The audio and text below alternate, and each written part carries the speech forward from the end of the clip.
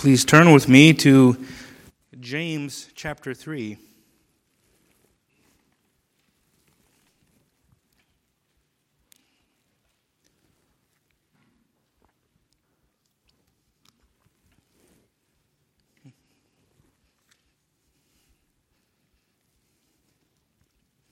Last week we covered verses 1 through, we could say 6a, and so we will pick up there today. So I'm going to start reading in verse 6. And the tongue is a fire, a world of iniquity. The tongue is so set among our members that it defiles the whole body and sets on fire the course of nature, and it is set on fire by hell. For every kind of beast and bird of a reptile and creature of the sea is tamed and has been tamed by mankind. But no man can tame the tongue. It is an unruly evil full of deadly poison. With it we bless our God and Father, and with it we curse men who have been made in the similitude of God. Out of the same mouth proceed blessing and cursing. My brethren, these things ought not to be so. Does a spring send forth fresh water and bitter from the same opening? Can a fig tree, my brethren, bear olives? Or a grapevine bear figs? Thus no spring yields both salt water and fresh. Let us pray. Heavenly Father, the tongue is an amazing thing. Father, you actually spoke the world into existence. And you have given us the ability to speak. And we see some serious and sobering things here in James about our speech. Father, help us to receive your word with meekness this day. And help us to be leaning upon Christ, trusting in Christ. Father, may these words be used as a tool to examine our hearts, to examine our faith. Oh God, help us to know our state before you. And we ask that you would save those who don't know you. And that you would convict your people of our sins and of our shortcomings, and that you would cause us to hope in Christ, to trust in Christ. In Jesus' name we pray, amen. Well, how do we look at what we are reading here? James offers us some very serious words. And he does so tenderly. You notice he keeps on saying, my brethren. Words of endearment. But his words are cutting. The truth here is cutting. So how should we look at this? In one sense, we can say as we see these words, we are going to have a very real sense of our inadequacy. And we're going to have to say, I need the righteousness of Christ because I'm not good enough. But that's not the only thing here. That's true. This should show us our need for a Savior. But James is also going to say, my brethren, you ought to be doing better. So there's an expectation, not that we just look at this and say, I need Christ and go on sinning, but that we look at this and say, I need to do better. I need to grow. There is a standard that I need to be striving for. So as we go into this, let us review a little bit what we covered last week, just to keep this in context. So we have transitioned from James talking about faith to talking about the tongue. James stated that faith without works is dead. And then he transitions to the tongue. And why is this significant? Because what comes out of our mouth is a part of our works. In other words, true faith can be heard in the speech. True faith can be seen by what comes out of our mouth. And then also we need to consider what James said in chapter 1, verse 26. If anyone thinks he is religious and does not bridle his tongue, but deceives his heart, this person's religion is useless. This is another way of James saying that our faith or lack of faith can be seen by our words. And so what headings did we cover last week? First, we talked about the sinful disposition of the tongue, and we looked at this in verses 1 and 2. And I'll read it again. My brethren, let not many of you become teachers, knowing that we shall receive a stricter judgment. For we all stumble in many things. If anyone does not stumble in word, he is a perfect man, able also to bridle the whole body. James says we all sin in many different ways. And the tongue is so hard to control that if you cannot sin with your tongue, then you can control your entire body.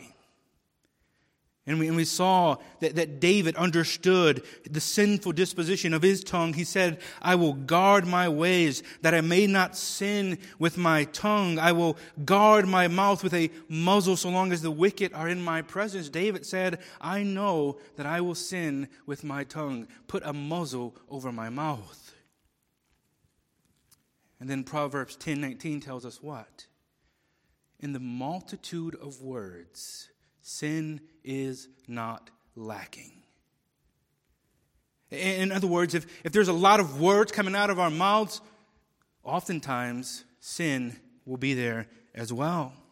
Because the tongue is prone to sin. And James jumps into this section by warning us, warning those who would desire to teach. Why?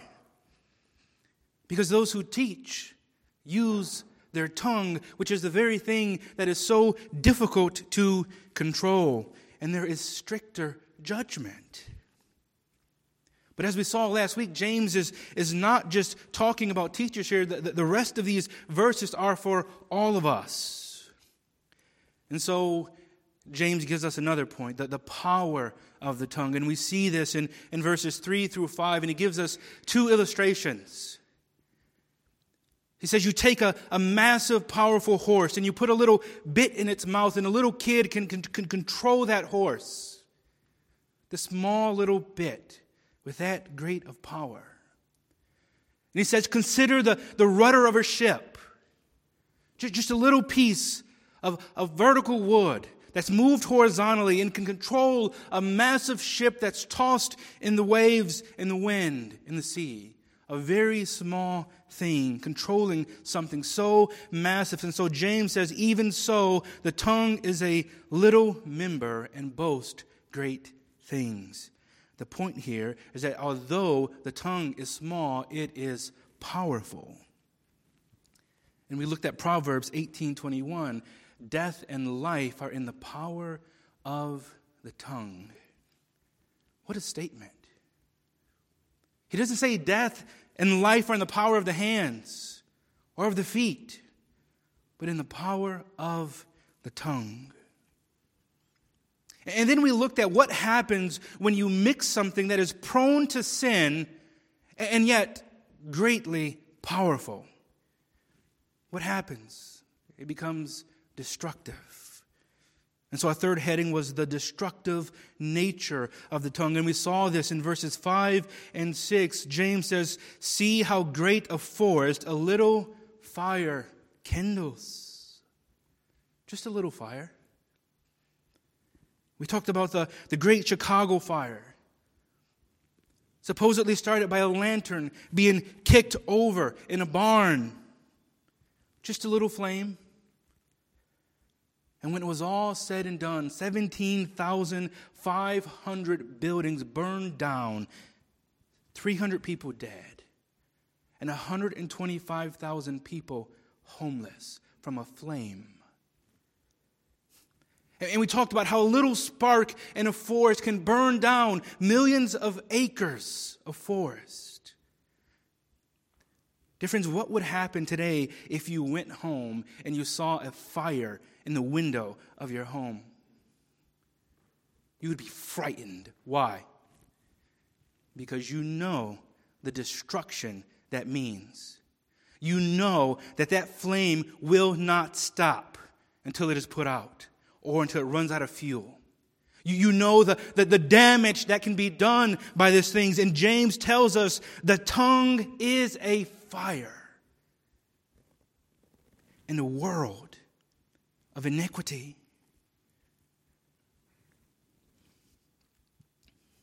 What a deadly combination.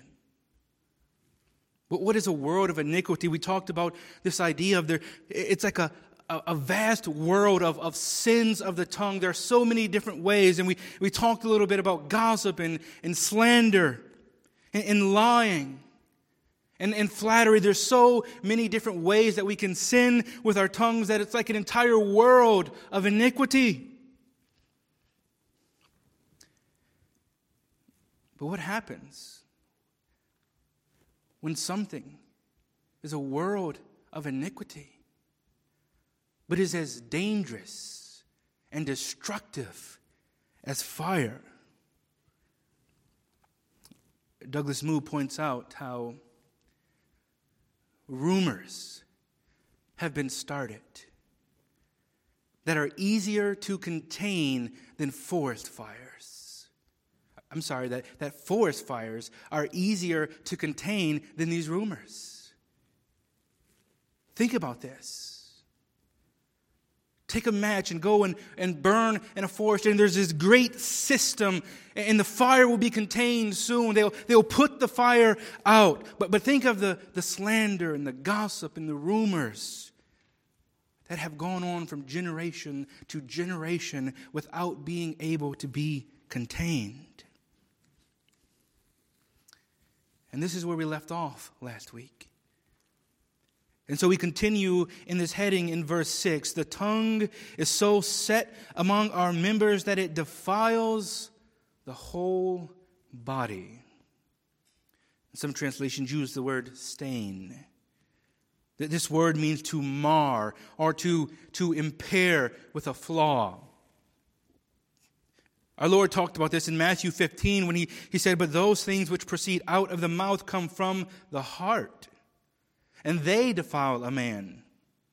For out of the heart proceed evil thoughts, murders, adulteries, fornications, thefts, false witness, blasphemies. These are the things which defile a man." In other words, the sin in our hearts come out of our mouths, and they defile the whole body. John Gill said that the heart is the corrupt fountain from whence all moral defilement flows, and sinful words and actions are the impure streams which spring from thence.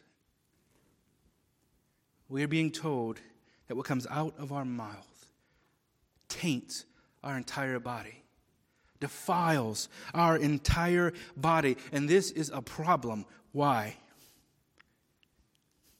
Because what is true religion? What did James talk about before? He said religion that is pure and undefiled. He said there is a religion which is pure and undefiled, and now he's telling us that our tongues can defile our entire bodies. You see the connection there? Our religion should be pure and undefiled, but what comes out of our mouth defiles our entire body. But what else does the tongue do? He says, and it sets on fire the course of nature. Course of nature could be translated circle of life. In other words, everything in our lives, everything within our sphere of influence can be impacted by the tongue. Or as MacArthur notes, since the tongue is able to talk about any conceivable issue, it has the power to corrupt every conceivable issue. Whatever subject it speaks of, it can damage and pervert. Consider that. Everything that you talk about can be perverted and destroyed. And yet you and I can talk about every conceivable thing. The point is that the tongue has the ability to set on fire or to destroy every single part of our lives. The tongue can destroy marriages, families, businesses, careers, organizations, cities and states and countries, churches.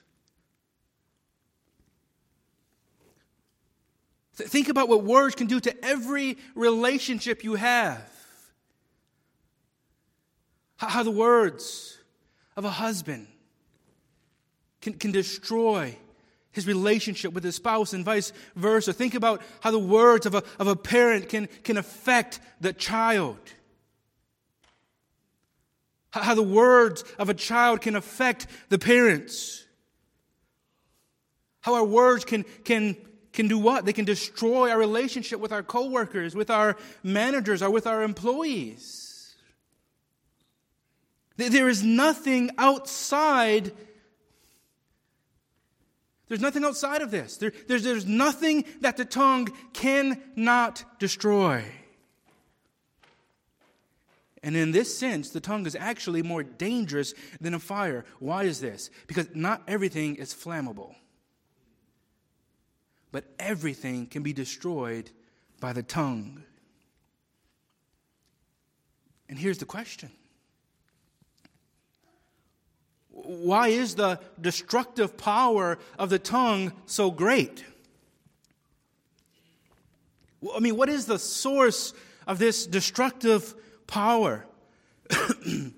James says, and it is set on fire by hell. He uses the word Gehenna.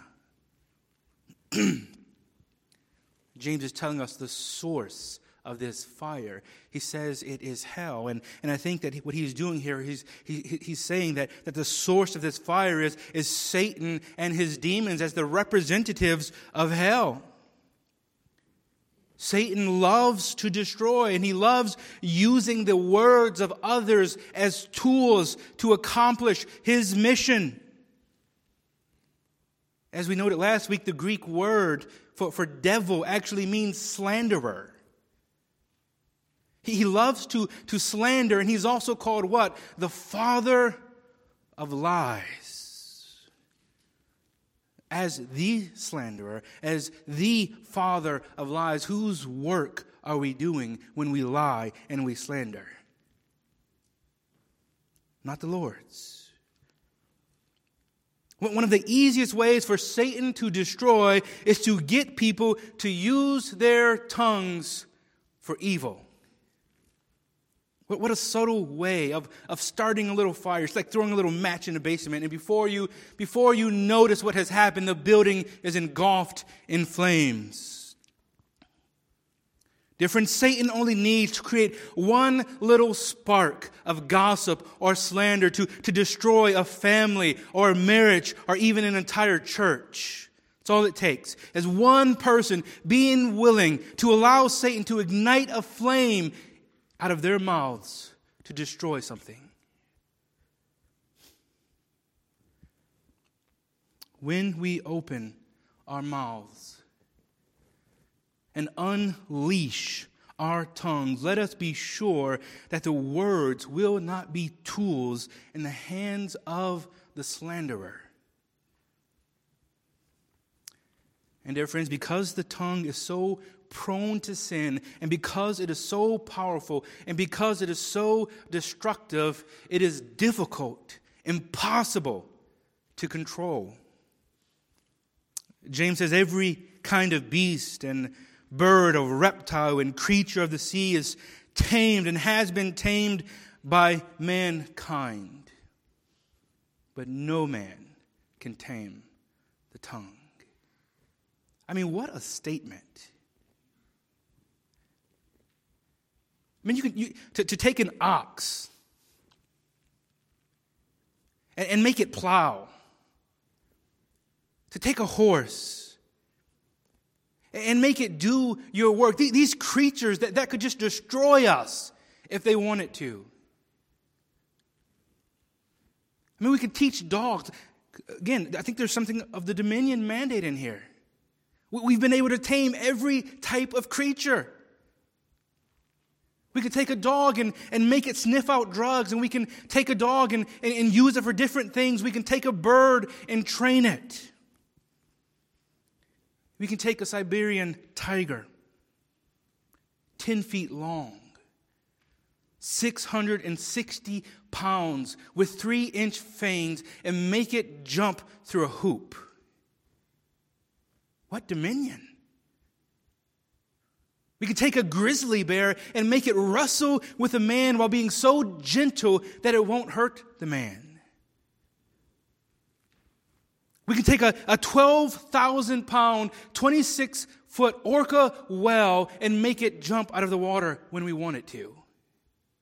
This is dominion.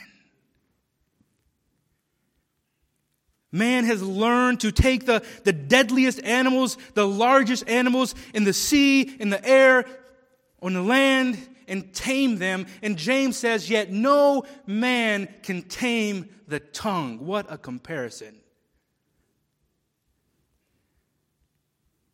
Animals usually won't bite the hand that feeds them. They don't snap at those who love, but how often do we do that? We don't care what your relationship is to me. I will still bite you with my tongue. James says it's untamable. One man put it this way: we have a better chance of jumping into the ocean, finding a shark, and teaching it to close its mouth when it is hungry than we do restraining our tongues when they are ready to devour. Wow. And guess what? The tongue is ready to devour. This is the very next thing James tells us. In verse 8, he says, it is an unruly evil, full of deadly poison. This Greek word for unruly carries the idea of restlessness. And as one commentator put it, it gives the idea of a wild animal fighting fiercely against the restraints of captivity. Think of that. You ever seen a wild animal recently caught in a cage and it just wants to get loose? It will tear up its teeth and its claws, cut itself up trying to get out of the cage. And James is saying, this is our tongue. And by the way, not only is it fighting against captivity, but it's filled with deadly poison. Like a viper in a cage, yearning to get out and put its venom inside of its prey. Dear friends, this is why we have the term, bite my tongue. And even as Christians,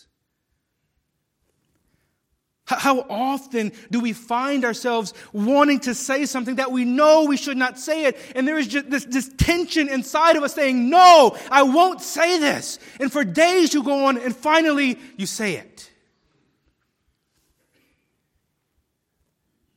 How many times have I had to confess this myself to my own dear wife? Sweetie, not only am I sorry for saying this, but I'm sorry because I knew for days that I should not say this, but I did it anyways. A wild animal in a cage, just waiting to be released and use its venom.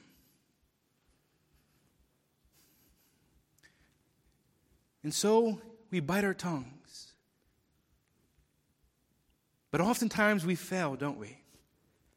We open our mouth and we let the tongue out, and what happens?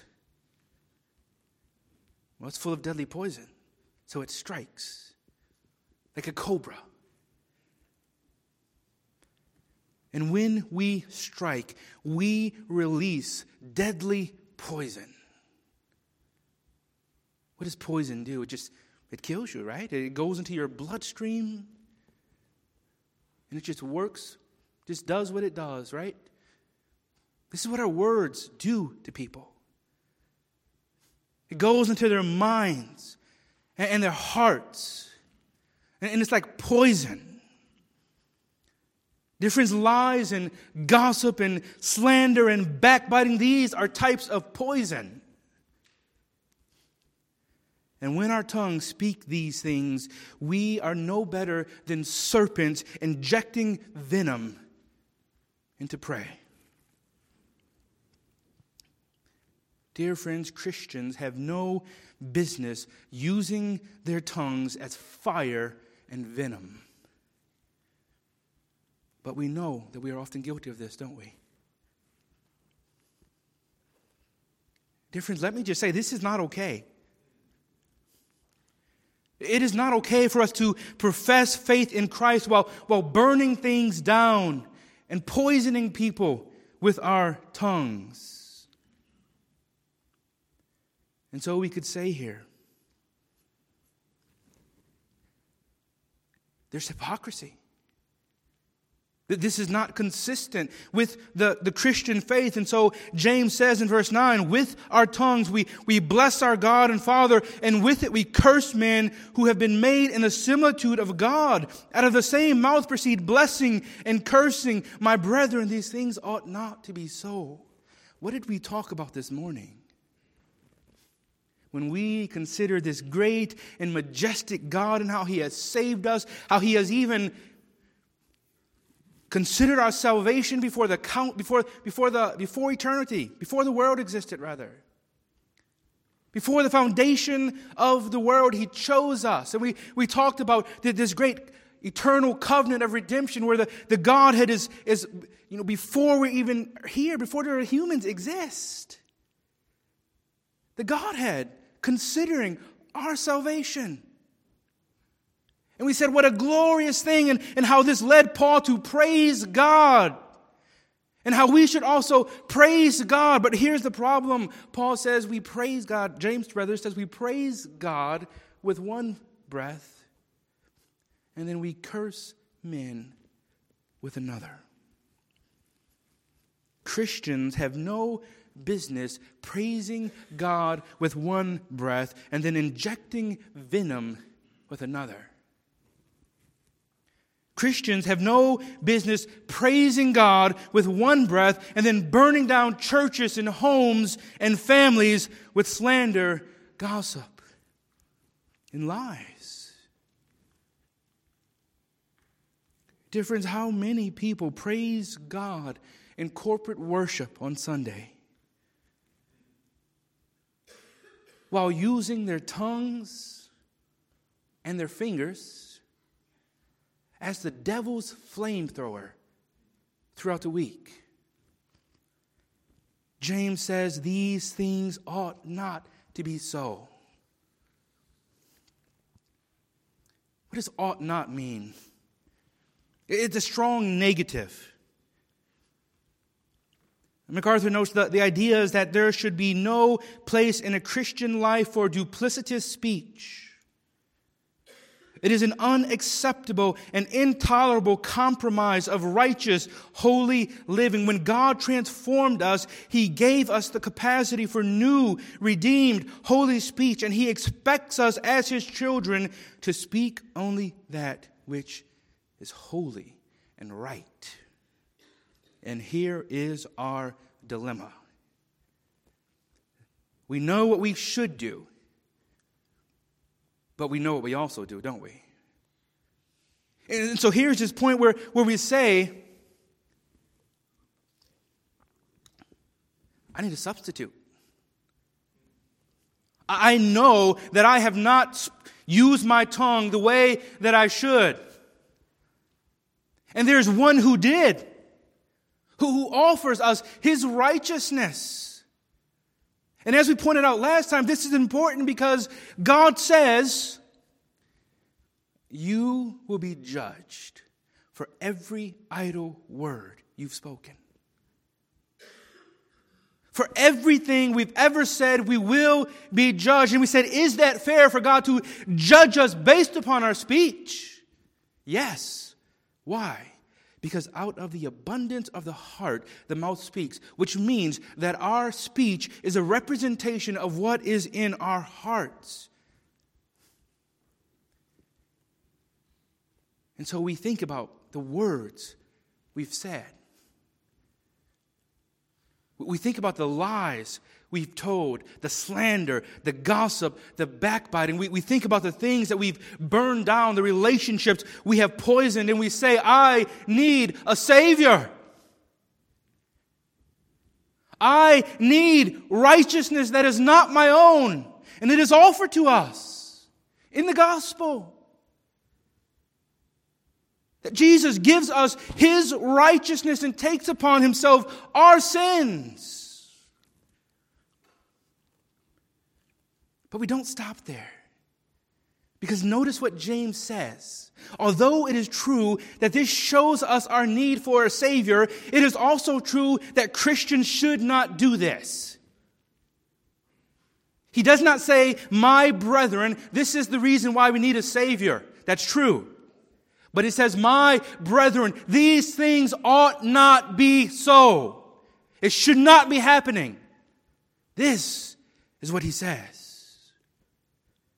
And so we have a dilemma. Because we profess faith in Christ. And we know that we should not do this. But we know that we do.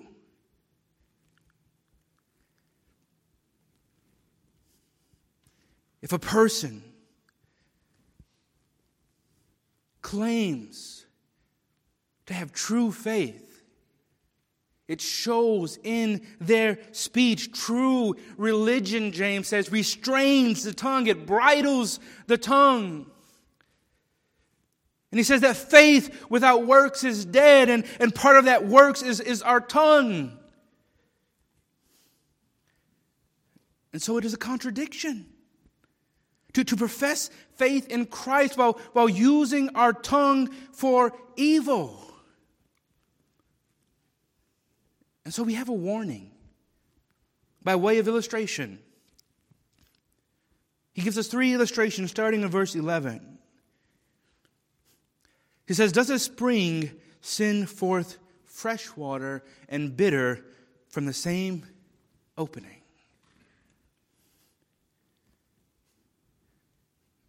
I'm pretty sure my 5-year-old could answer that question. What is the answer? No, it doesn't. Can a fig tree, my brethren, bear olives? Or a grapevine bear figs? What's the point here? Can an apple tree bear oranges? Well, we would say today that's a stupid question. Because if it has apples, it's an apple tree. If it has oranges, it's an orange tree. James says, okay, you get my point then.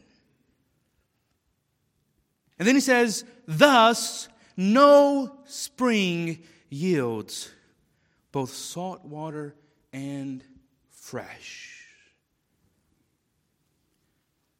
I'm sorry, I know we don't like objective truth in our day. But this is objective truth. No spring yields both salt water and fresh. But you don't know my heart. It doesn't matter what I say. God knows my heart. No spring yields both salt water and fresh. You cannot have 2 types of water coming from the same source. What is the point? You will know them by their fruits. Spurgeon said, more of a man is seen in his words than in anything else belonging to him. You may look into his face and be mistaken. You may visit his house and not discover him. You may scan his business and misunderstand him. But if you hear his daily conversation, you shall soon know him. The heart babbles out its secret when the tongue is in motion. Why? Out of the abundance of the heart, the mouth speaks. What a stern warning to us all. That if evil is constantly coming out of our mouth, it is a good indication that our hearts are evil. That if the stream that flows from your mouth is polluted, what does this mean? The source is polluted. This is what this is saying. And I know that we don't like this. We don't like things being this black and white. And we say, well, yeah, maybe it's polluted 90% of the time, but there's a little bit of good in everyone. And so maybe it's polluted most of the time, but it doesn't really accurately, depict what's in my heart. It does. This is what James is saying. It does. It depicts what is in our hearts. If you want to know your heart, just examine your speech every day. And this, dear friend, gives you a picture of what your heart is like. No Christian will ever be perfect. Is it possible to have a little bit of salt in a fresh water stream occasionally? Somehow, some way, yes. But if that's what's flowing, that's not fresh water, it's salt water. Is it possible for a good tree to have bad apples occasionally? Yes. But if nothing that comes out of the tree is good, but only rotten, it's a bad tree. This is what he is saying. Dear friends, what a call to serious self-examination. That if you find that your words on a daily basis are not consistent with your profession of faith, this is a call to examine your heart. To pray with the psalmist, search me, O God, and know my heart. Try me and know my thoughts, and see if there be any wicked way in me, and lead me to the way everlasting. God knows our hearts. But if our speech is corrupted, we better be praying like the psalmist, God, reveal to me my heart. Something is not right based upon my speech. Search me, O God, know me, reveal to me my heart.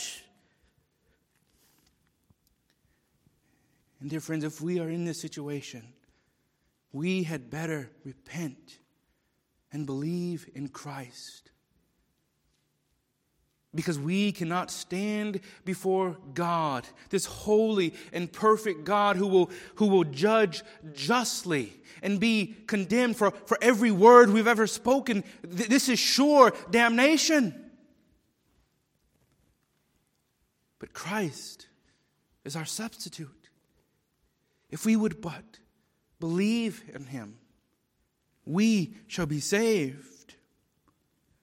And God, dear friends, will deliver us from using our tongues as venom and fire. But what about those who truly know Christ? And you see that there's a lot of good fruit in my life. I don't think the stream is polluted, but I'm struggling in this area. James says we all struggle with the tongue. This is the point. But what should we do? Confess and repent. For if we confess our sins, He is faithful and just to forgive us our sins and to cleanse us from all unrighteousness. What does the man need who has been defiling his whole body with his tongue? He needs to be cleansed from all unrighteousness. And John says, if the true believer confesses and repents, he will be cleansed. God is both faithful and just to forgive him and to cleanse him from all unrighteousness.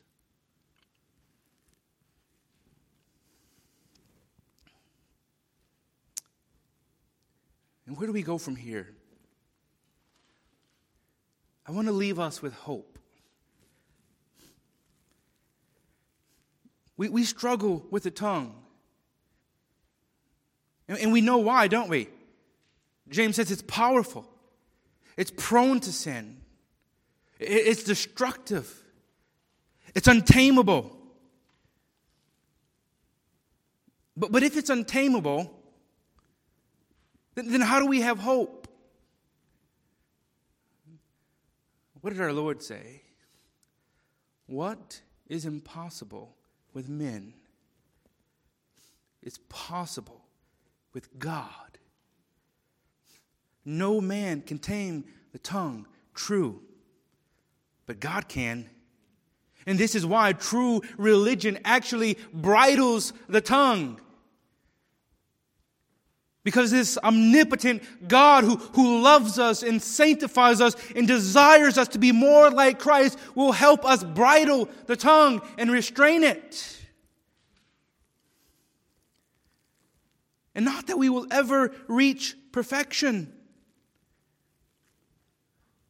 But if we are true believers, as James says, these things ought not to be so. We ought to be growing. We ought to see progress. And this is possible.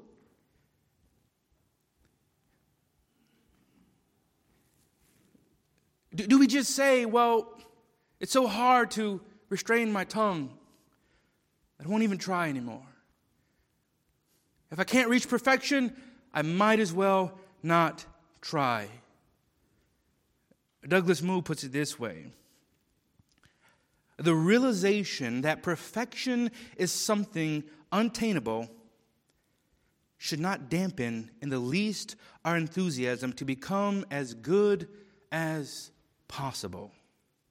We may never reach the point where the tongue is perfectly controlled, but we can surely advance a long way in using our speech to glorify God. Perfection? We strive for it. Will we reach it this side of eternity? No. But as Christians, as in every area of our life, we ought to see consistent growth. We should not be the same place we were 10 years ago, 20 years ago, 5 years ago, a year ago. We should be fighting and resisting and growing.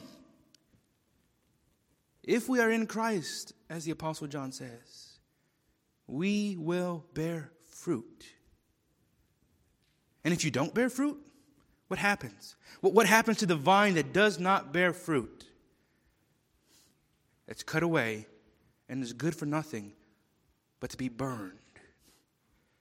If we are in Christ, He will see to it that we grow. Again, not perfection, and not that we don't grow at different rates. We all grow and mature at different rates, but we should see growth. Understand, dear friends, that we are no longer slaves to sin. This means that we should not let sin reign in our speech. We don't have to. We're not slaves any longer. God has given us grace to resist and to actually win battles of the tongue. So, dear friends, may we fight. May we resist the urge to sin with our tongues and with our fingers. May we even take dominion of our tongues for the glory of God, taming the untamable tongue. And may we lean on God for strength. We can't do it on our own. But may we look to Christ. And dear friends, may we never stop trusting in Christ alone for salvation, because on our very best day, when we feel like we used our tongue like angels, we still need salvation from Christ. We're not good enough. But let us be praying. Let us be striving to use our tongues for the glory of God. Each and every one of us has something in our mouths that the Scriptures tell us has the power of life and death. We can use this tongue to tear people down, to destroy relationships, to discourage our spouses and our children, or we can use it to build people up. We can use our tongues to tear people down, or we can use our tongues to proclaim the gospel, which is the power of God unto salvation. What a glorious privilege we have to use these powerful tongues, and may we do so for the glory of God. Let us pray.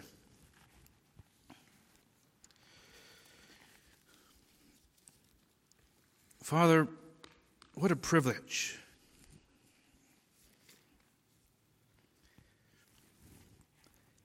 The gift of communication.